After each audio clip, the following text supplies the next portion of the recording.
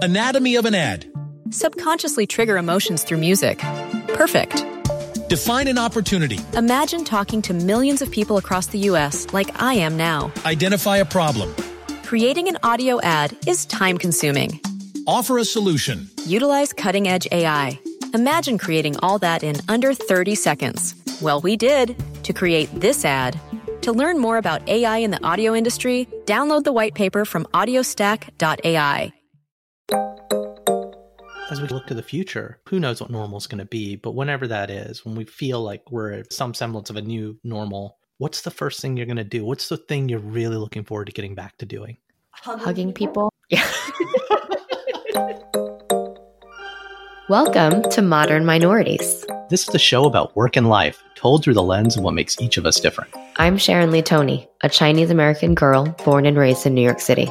And I'm Raman Sehgal, an Indian-American boy who came from Alabama with a banjo on my knee. Through conversations with some really interesting people, we uncover the stories, perspectives, and often unspoken truths about how our guests uniquely experience the world. It doesn't matter where you're from, the color of your skin, or who you love. We're all minorities somehow, but we're no one's model minority. This is a show about all of you, for all of us.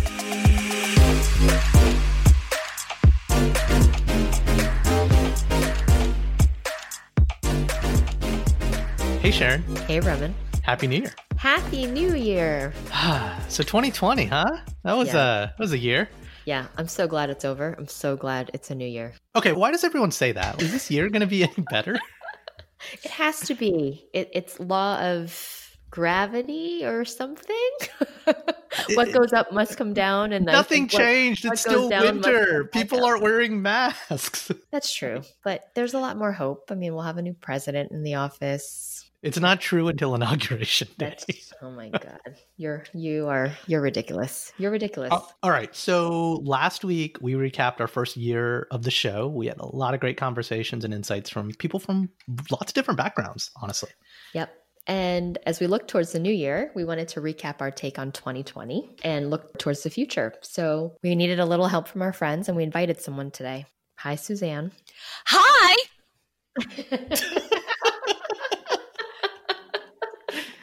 You're such a character. Bringing it up a notch. That's how I enter every room. And so everyone, you probably remember Suzanne Sinatra. She's founder of Private Pack. She was on one of our earlier episodes. Suzanne and I have known each other now for, how long has it been? 3 years? Yeah, 3 years. It's been about 3 years. She waltzed into my classroom 3 years ago, just in the same way. Hi, Suzanne everyone. doesn't waltz. She struts. I strut. Thank you. The door open. Thank you.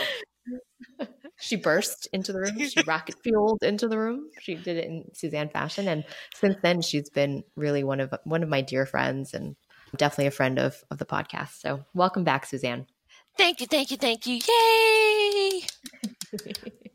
So Suzanne, we said it. We had a year, some more of a year than others. I don't know. Like, how you doing? How you holding up? What, you survived it? I survived 2020 beautifully. I had a really kick-ass year. Myself and Rona killing it. Oh, God. Too soon? No, not too soon. I mean, there has to be some levity to those that followed the rules, wore a mask, was very much washing our hands and being careful and respectful to others. If you did that, you potentially had a great year like myself. That's just what the lamestream media wants you to hear. Listen, there were some bumps in the road, but overall, 2020 could have gone a lot worse for me, and it didn't. So I'm going to be joyful in that. Well, what are the highlights? What was awesome for you in 2020? So in 2020, I actually am in remission. I went to remission in May, which was huge for me. Yay! That's fun. The cancer journey was quite difficult, like harder than anything that I've ever thought I could deal with, but I did it. I'm really happy about the election outcome. I love Uncle Joe so much, and to see that the future vice president, Kamala Harris, is just like me, which is half Indian and half Black, is extra inspiring. And I also ordered my first inventory of private packs by myself. And that was a huge achievement for me that I attained. So I'm really happy about 2020. You had a great year. That sounds like I had a great year. year. Yes. And Sharon had a front row for it. I Front did. row seat. Really Well, grateful. Sharon, you had some pretty big stuff that happened last year too. I mean, you became a mogul. Yes. Mogul. That's a big word. Well, someone literally handed you a check. They're like, "I like what you do," That's Here you- true. and it wasn't for this Very, podcast. very validating. Very validating. My Chinese parents were pretty proud of that moment. So They're like, "Now I get what you do." Yeah. Or no, I still don't get what you do, Still but don't get what you do, someone's but willing to someone, pay you. yeah, someone paid you a lot of money for it. It must be good. I also moved to LA, so that was big for me as someone who grew up in New York City and was a total native New Yorker. Because before this whole thing started, we were on some meeting for your day job, and you're like, "My family's moving to California," and then the lockdown happened. And we're like, "Maybe not." Yeah, And then eventually, it just wasn't stopping. So you're like, "Fuck it, we're leaving." yeah, that's exactly what happened. It was like, okay, I can either quarantine in a New York City apartment with way too many people in our apartment all at once, or we could actually have a backyard. And we chose the backyard. But you went from from the out of the fire and into the frying pan. Because how's California doing? Los Angeles.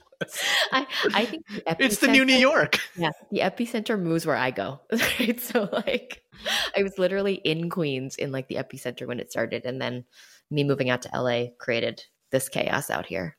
It's all my fault. All my fault. What were some of your highlights? I mean, this show is one of them. I think this is a weird year for me. It was already going to be a sabbatical off year for the first few months. Wanted to get out of ad tech startups, figure out how to use my powers for good. Consulted with some friends startups like yours and a few others. Met a few other mission-driven founders that I've started working with just serendipitously. Still trying to figure out what I want to do, but these shows, this one, the comic book one, even the executive one, have almost, I don't want to call them like therapy, but it's been interesting to kind of work out my thoughts and feelings in conversation with people that are smarter than me, like you guys. And I mean, we didn't launch, specifically this show, where we talk about race, we didn't launch this when we had the idea for it back in 2019, Sharon. Like, never thought the world would actually wake up alongside us. That's opportunistic. That's been good for us. But it's made the conversations mean more, or it's made doing the show matter more. So I honestly, this show and some of the other, call it non-day job work, because I still haven't figured out what my day job's going to be, that was a big highlight for me. I mean, it's been a stressful year though. But Susanna, you and I were talking right before the show, just it's easy to complain, but the check myself at the door is always like, we're fine. Like, it's so much worse for other people. And I can have a podcast and take a year to think about it and just kind of try my hand at consulting. That's not been the case for a lot of people, Right. And people are also very comfortable being comfortable. Yeah. Right. Yeah. I think that's one of the reasons some people haven't been making the right choices. I talk about, Sharon, I don't know if I told you this story. So about, 8 weeks ago, like one of the mechanisms for kind of getting through quarantine life in my family has been, I think a lot of people go for walks, go outside, keep your distance, keep your mask in your pocket. Even if it's cold, just put a jacket on, put a hat on and go for a walk. And my daughter started riding her bike more. And so there's this park that has a nice sidewalk with a view of the ocean. And we go to it pretty often. And we go during off hours. And usually it's not crowded. And we go this one weekend. And I kind of live in the burbs now. And there's some pretty affluent people. And the parking lot is full because there's a soccer game. Like, not just like, oh, a couple of kids need to play, but like a full-on soccer game with crowds in a crowded parking lot. And we just roll up our windows, turn around and come home. And I'm like, people are too comfortable. It's just like, I accept that it's not going to be normal for a while and we just have to adapt. And like, okay, so we can't do all the things we wanted to do. So we have to find new things to do that fit into the new normal. And I've always worked for startups where I've been remote based or on the road. So having a beer over a Zoom isn't a foreign thing to me. So the group of buddies that I used to ride the train with, where we used to meet up at a bar once a month, now once a month, instead of meeting at a bar, we're all in our basements or in our guest rooms, sipping whiskey. And, my buddy Thaddeus is like strumming his guitar and we're just talking. I've had to adapt. I mean, what about you guys? Yeah. How have you been coping? We found really interesting ways to make our home fun, if that makes sense. One thing that started pretty early in COVID was movie night. And so every night, usually about an hour before bedtime, In the beginning, I was doing this a lot, but then I realized I wasn't being the most healthy mom by doing it. But I would load up a tray or a big bowl of snacks. So like popcorn and cookies, like all the stuff that you'd get at a movie theater. And the kids would sit on the couch and I'd walk around as if I was like the concessions person, you know, like. I'm surprised your kids weren't selling you back your concessions. No. Oh yeah, you're right. Because my kids would do that, wouldn't they? They'd buy it and then resell it for like twice the price. But so that was super fun. And it's been really fun just having them choose what they want to watch and experiencing that together. And one thing I learned about myself during movie night, which is every night, it's funny, we call it movie night, but it's really like movie time, is I cry at the end of every good movie. So that's become like the barometer of whether or not a movie is good. Like they'll look over and if mommy's crying, it was a good movie. If she didn't cry, that means it was crappy. And how about you, Suzanne? What are some things that you've been doing? Really, I've just had my head down in working, and my health did go off the rails after my last surgery and it caused me to be really depressed. So getting my health back mid-COVID was a little bit difficult for me. But I think overall, it's been great because I think New Yorkers are kind of born recluses. Like we don't like to talk to people. So having this mask on, not having to put on lipstick, not having to talk to people, not having to sit beside people, I feel like it's just part of our DNA. So it worked out being alone for me. Does that make sense? Yeah, I get it. Because like I too can be a recluse. Like if I need to force myself to be extrovert, I can, but I'd rather just kind of be at home and chilling out and reading a book. And I kind of don't mind I didn't mind or haven't minded being locked up all year because, you know, I see the two people I actually give a shit about all the time, my wife and my kid. And not that I don't, you know, I love my family and that's the thing I miss the most, but everyone else is kind of on demand. No offense, Sharon and Suzanne. I can talk to you on an appointment style or I can Slack Sharon about something. Yeah. So my tendencies when I want to open the window and see people, I can, but for the most part, I can just kind of hang out and hide. Yeah, there's a lot of comfort in that for me too. I don't think of myself as being an introvert, but I've noticed how exhausted I get by having to leave the house or having to go somewhere that I don't want to go to. And that's kind of been one of the benefits of being in quarantine is I can just wear my pajama bottoms all day and no one would know, right? All right, so I don't get that. So I'm sorry. Like, maybe it's because I've been remote working for so many more years with all the startups I've been at, but I still put on jeans and a nice shirt because it's the mental code switching of my pajama pants go on when it's an hour before bedtime and it's movie night. Right. Like, because you're going to stand up on a Zoom call and people are going to be like, nice pajama pants. Totally. And to be honest, I've never worn pajamas, but my pants have gotten more relaxed. So now today I'm wearing sweatpants and I never would have done that before. Like I'm giving up on life. Yeah. Just not a sweatpants outside the house. Suzanne, I want to ask you, because you're an entrepreneur running a business. Sharon is too, but you know, whatever. Sharon. Suzanne, are you dressed to the nines for your meetings or is it just a dress top and then just soccer shorts? No, for my meetings, I do have a basic white shirt that I wear, like a collar shirt. But below that, it's like pajama pants. See? And I have my hoops and my lipstick in my desk drawer in case there's an impromptu Zoom call that I need to be on. Yeah, I have lip gloss in my desk drawer as well. There was a New Yorker cover by Adrian Tomine, this artist I really like. And it just speaks to that exact moment. It's this picture of a girl on a Zoom call. It's like a Zoom happy hour and she's holding the martini glass and she's got makeup on and her blouse is on. And even behind her, she has kind of like that, you know, the Asian shade room separator thing behind her because her apartment's a mess. She's like in pajama bottoms. There's like takeout all over the floor. It's all that matters is what's in frame of the screen, I guess. Mm-hmm, exactly. So what Sharon, your movie nights? What movies? What shows have you been watching? Well, my favorites, not with the kids, are The Undoing, which I discovered recently. Have you guys watched that? Loved it. What is that? So good. I think it's an HBO show. It is. And it's Nicole Kidman and Hugh Grant in their fabulousness. And it's how would you describe it? It's like a murder mystery series. It's very good. That's all I can say. Now, are you watching it by yourself or does the husband watch with you as well? He watched the first 2 episodes. I think there are 6 in total. He watched the first 2 and he lost interest, but I was with it till the end. It was really good. What about you, I Suzanne? watched The Undoing, and one of my favorite movies I just watched is Let Him Go with Diane Lane and Kevin Costner. Is it a romantic movie? No, it wasn't romantic at all. Their son married a girl. The son died. And when she remarried, she married a guy who was abusive and took their grandson away to the hills of South Dakota. And it created a division where Diane Lane and Kevin Costner, who are married, were unable to see their grandson. And they had to get him back. Hence the title, Let Him Go. And it was about the grandson, but it was really great because I wanted to see a movie with people my age or a little bit older. I couldn't see any more teen movies or, Riverdale.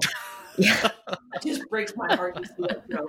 Tell me about it. I've watched so much Disney Plus this year. I mean, I wouldn't. No, so the startup I was at was all about advanced TV measurement. And when Disney Plus launched, everyone was like, I mean, I guess it'll be fine, but like they have one show, The Mandalorian. Right. And we were seeing that, like, you would see that's it, right? Yep. And then the pandemic lockdown and everyone was home with kids. And I was like, I don't know if I can trust some of the garbage cartoons on Netflix. So Right. I can just let my kid have run of the mill on like the Disney Plus kid filter. And I know she's good. Yeah. I've enjoyed the classics on Disney Plus. So like the old school, I'm saying old school, but like the animations that we grew up with. And my kids have called it the blurry movies. Like mommy likes to watch the blurry movies because they're just not as high def, but they're so good. You know what They're else so I got good. into is The Crown. Because this season, Princess Diana made her appearance. That's been fun to watch because I remember when she was alive. So that's been something I've been really getting into. Yeah, my parents have a Princess Diana or a plate from the wedding of Diana and Charles. My wife's been watching it, but the show I had watched it years ago when I was starting my career was West Wing, and I had just gotten tired of, I can only watch so much Colbert and John Oliver, and it's funny and it's biting and the commentary on the dumpster fire of the year, but it was bringing me down. I was like, I need some optimism, right? I need something better. And so I was like, hey, you want to rewatch West Wing? And so we did. And it's like science fiction because my wife turns to me, she's like, do you think this is how government's working right now? I was like, it's not. This is how it's supposed to work.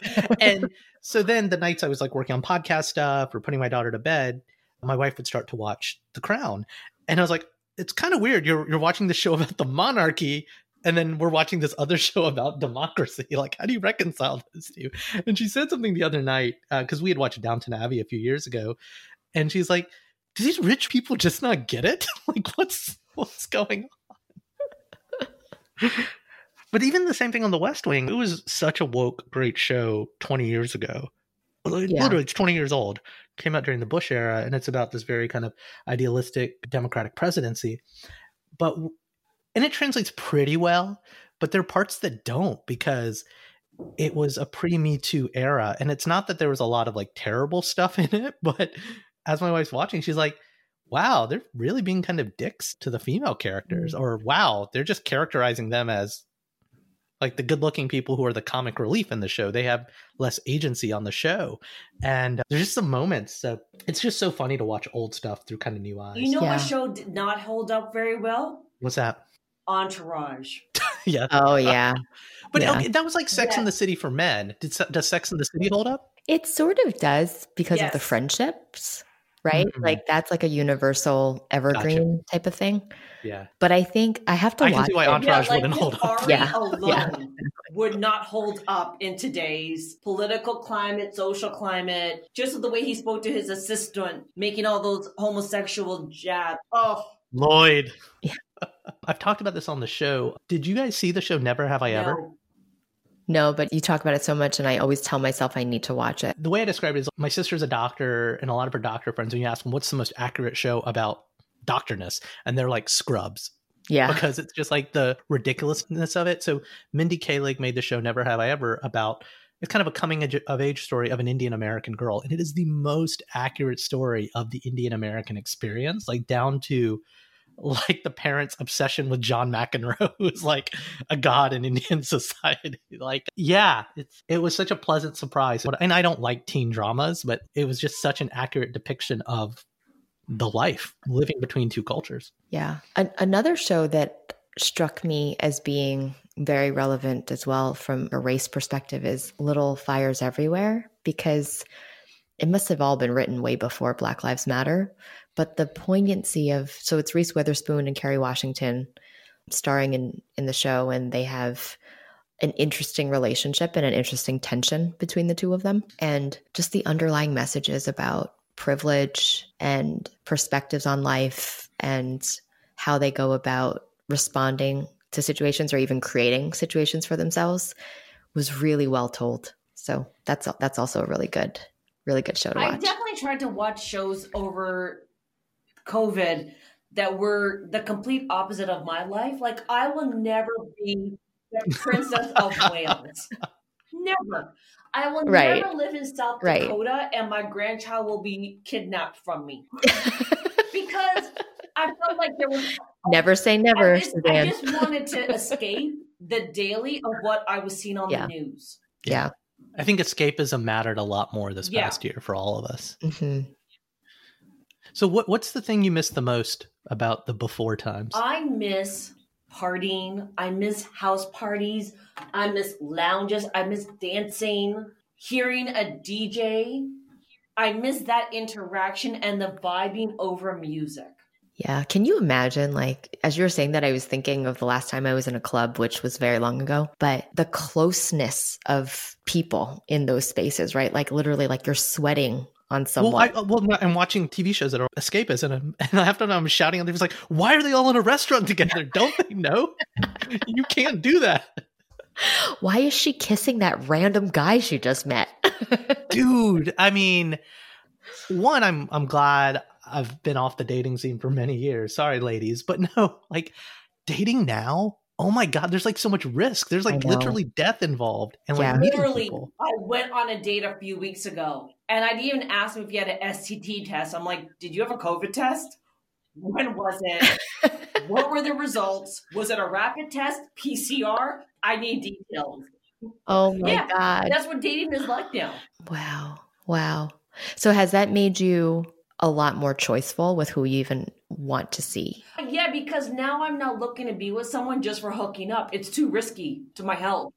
So now I'm looking to get that long-term boyfriend that you can watch Netflix with. You know what? I know that the chances of him getting sick and bringing home something outside of like STDs is pretty much slim to none. And you know, this life is not forever. If COVID has shown me one thing, tomorrow's not promised. And I really don't want to die alone. What's the thing you guys miss the least about the before times?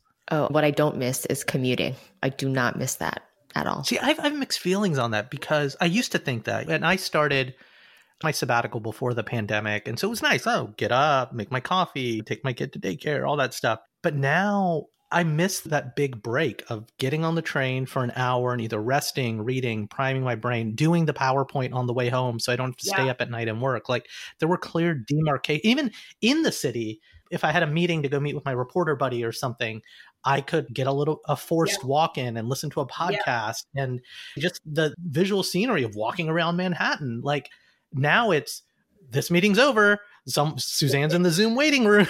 Like it's back to back. There's like no demarcation. And I miss what the commute used to do for that. I miss the demarcation of when I got home from being in the city. That meant my day was over. Now it's like I don't know when my day begins and when it ends, because now there's no definite, okay, I'm in the house by 6. That means it's time for me to make dinner, watch some TV, and relax. Yeah. We take turns putting my daughter to bed. One of us is upstairs putting her to bed, and the other person, is doing work or podcasting or something.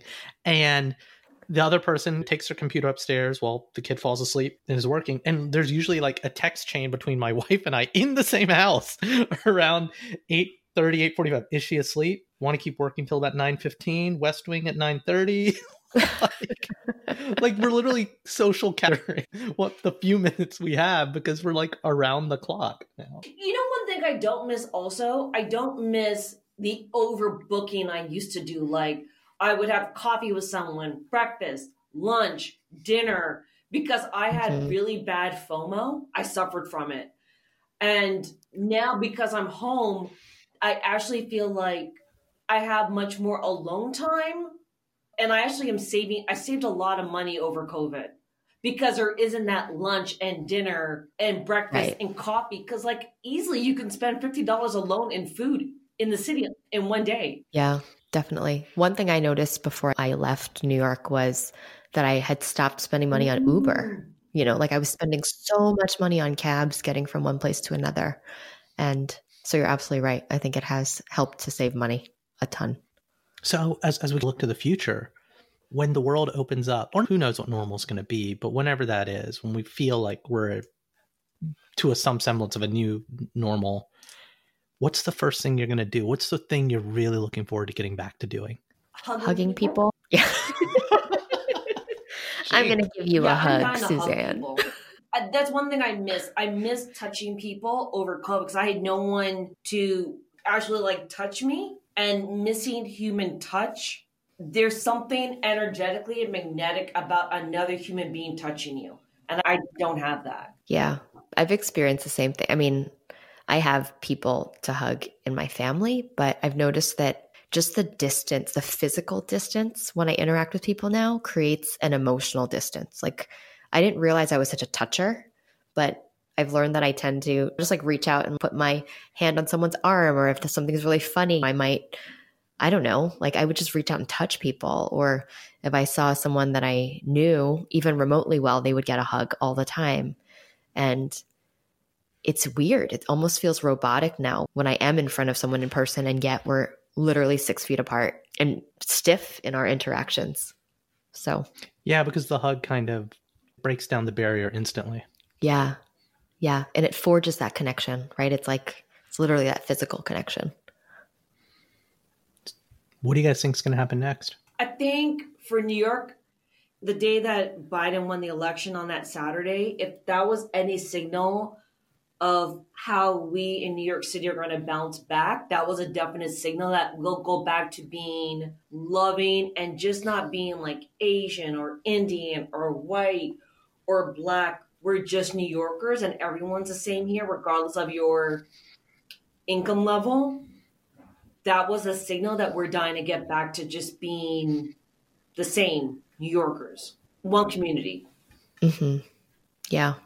I want to challenge that though. Like that's really kumbaya, but like, I think the last year, if it's taught anything, it's exacerbated what the lines are. Yeah, it sounds like everyone's normal and hustling and making it, but some people in New York have it better than others, and some were in a refrigerated truck because of the neighborhood they lived in. You know? Yes, but if you remember seeing the news that day, the day Biden won, everyone that really wanted him in office really was just, even if during COVID time, we were just high-fiving each other, and I was down at the Barclays Center, and you really just saw hope, and hope is colorless. Yeah, and that sounds kumbaya and shit, and I'm not that kumbaya person, but I do think that even though a lot has happened this year, people still have even just a minuscule amount of hope still for us to come back to normal and even better because of this. It still exists.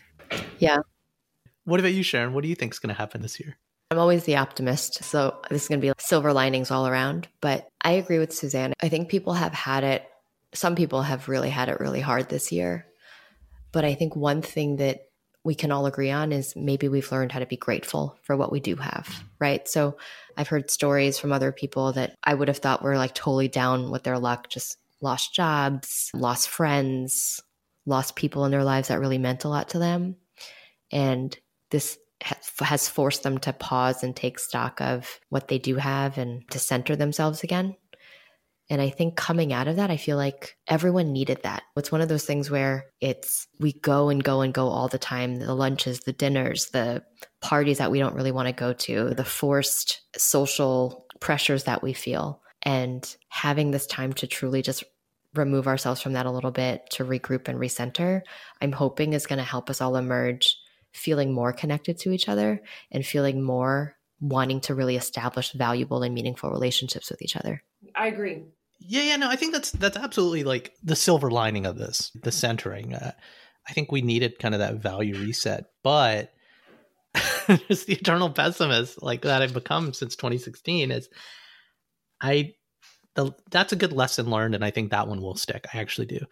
But I think the compassion and the consideration for your fellow man will go out the door. It's already been kind of out the door this year. And I think once people can go back to their quote unquote normal life and not care about not being your brother's keeper, like I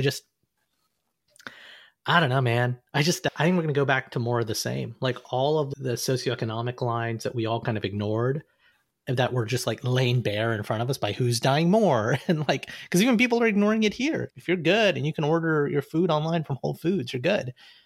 Never mind the essential or the expendable worker. But I think we're going to go back to ignoring the problems. We have a short-term memory as a society. When we have an 80-90% vaccine, say that in the fall, I think 6 months from then, we'll remember it and we'll all collectively sigh and have collective trauma around 2020 and a little bit of 2021. But I really hate the fact that I expect it might be business as usual after that. I hate that as well.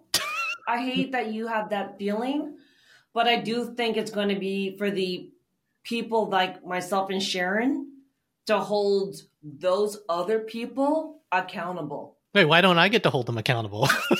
I want to hold them accountable too. We're going to be the ones that persuade you to be on our side and keep hope alive. Because I do think that there will be some people that will be affected and rocked to their core from this, that they won't go back to being the same. Yeah, I hope Even so. people tell me, they're like, Suzanne, you're so positive. I'm like, I know. I don't think I'm going to go back to that negative Nelly that I used to be. That's how traumatic it was. You became an optimist, really Suzanne. But that is that molecular change that happens to some during this time. So how are you going to celebrate the inauguration? If it happens. It's going to happen. I hate that you say it like that, Robin. It's going to happen. It's just half of America's not going to believe it. I know. Because of what this clown keeps saying. But that's the beauty about America. You don't have to believe it. But because the Constitution, which is not Republican or Democrat, says that it has to happen. Like, homeboy has to leave on the 20th. Like, you have to. You're leaving. I want that shirt. That's the shirt I'm going to wear on the 20th. Homeboy has to leave on the 20th. It's a law of the land. But we also have to be gracious winners also, because these people are very upset that he lost. And I think there has to be some level of kindness and graciousness that we have to carry forward. Because remember, we were them 4 years ago. And listen, I'm a Democrat, but there have been some really great things that happened on his watch. And I'm not going to deny that he did make an impact.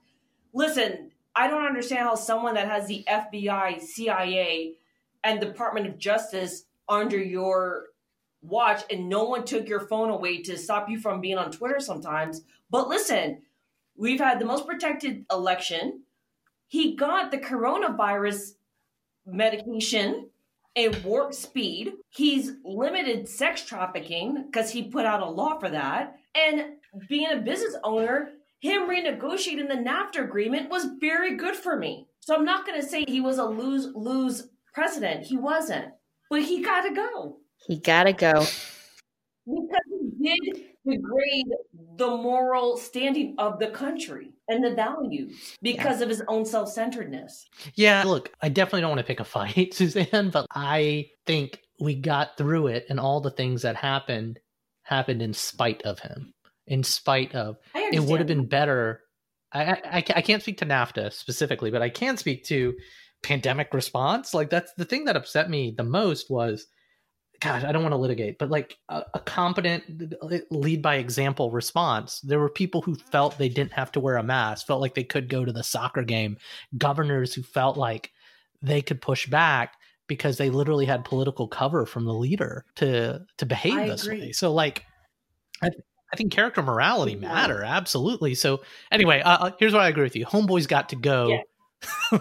That's the shirt I'm gonna wear. I for inauguration day, I plan to be with my friends who I watched the election with, my pod, because I know they're being just as careful during the coronavirus, and I trust my pod. So we're gonna watch it in front of a TV and just celebrate the new administration coming in. That sounds like a great party. Are you gonna Zoom? Nope. Like live stream it? You should do that. No, we're going to just be together, have snacks, and just watch it like it was a movie. Yeah, Love yeah. that. Movie Enjoy night. democracy. The inauguration night can be movie night for Yeah, you. enjoy democracy. I mean, this is a really big deal that we're going to have a female woman of color as a vice president. I think that's exciting. And I think only in America. And being an immigrant to this country, that's really inspiring. That's why I moved here 20 years ago. 100%. So do you guys have any New Year's resolutions or goals? Drink less on Zoom. It's a good one. That is a good one. I want to find someone. I want to find a partner. I want to consciously date someone. I hope it's someone that's listening and just heard that. Then we can say that Modern Minorities was a successful matchmaker for one of our guests. What about you, Sharon?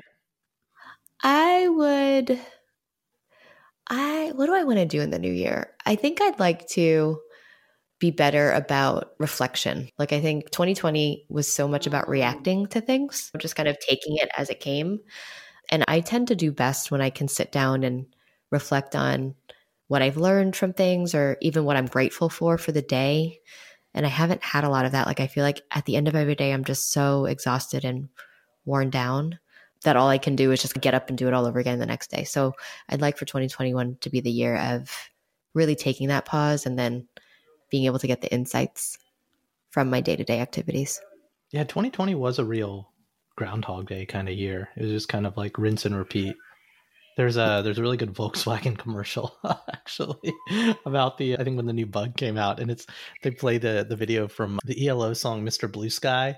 I'll put that in the show notes, but it's just like the same day over and over again, different shirt, different cup of coffee, but it's just been like the same day, the same week over and over and over again, because that's kind of how we've been, navigating it. It's like routine makes things go faster, but I think I miss it's kind of like, when you go on a vacation and you go somewhere different, the day you go away for 2 days, maybe a week, and it feels like you were gone for a month because every day was so different, versus you can burn days and weeks and months with the day job and the same routine. Right. And it's not that we haven't had new experiences. It's just been the settings kind of been the same for the most part. There hasn't been a lot of new discovery. Yeah. It's because we've been in our houses. I discovered that we have an attic. Is it a scary attic?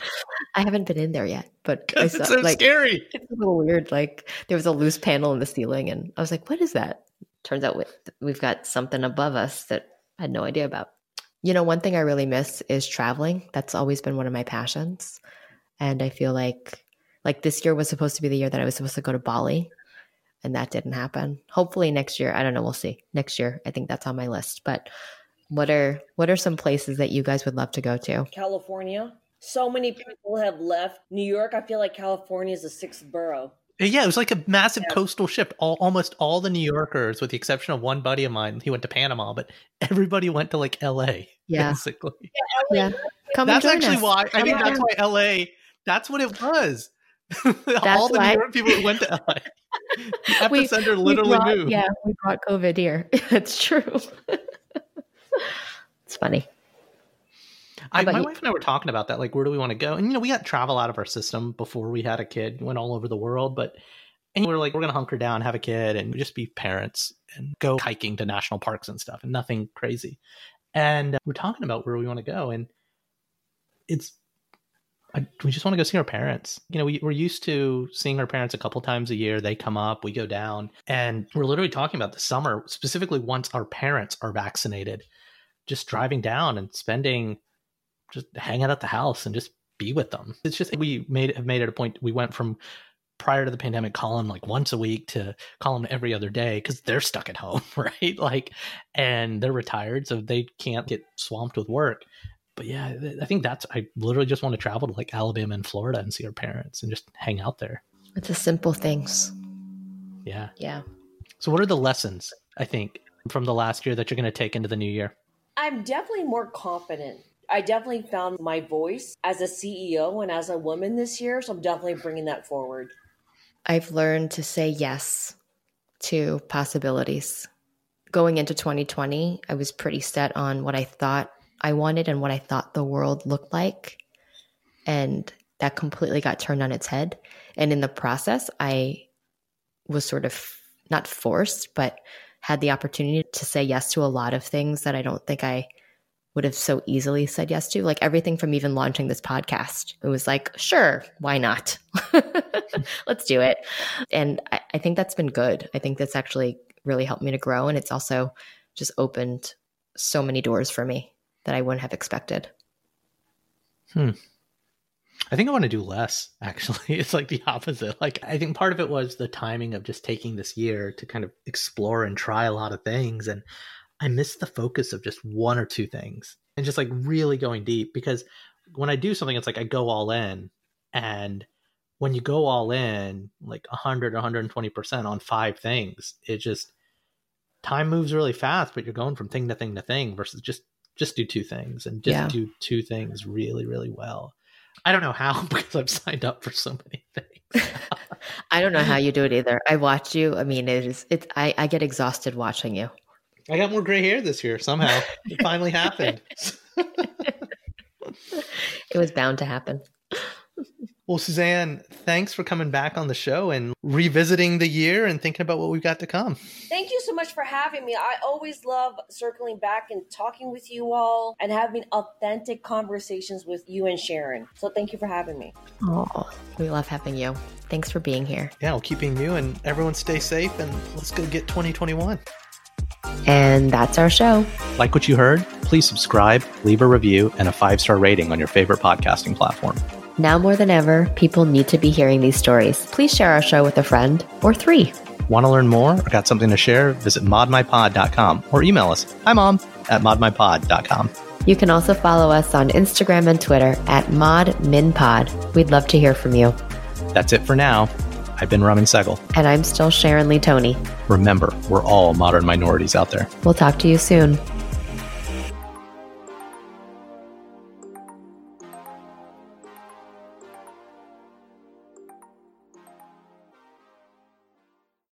Hay 2 cosas que son absolutamente ciertas. Abuelita te ama y nunca diría que no a McDonald's. Date un gusto con un Grandma McFlurry en tu orden hoy.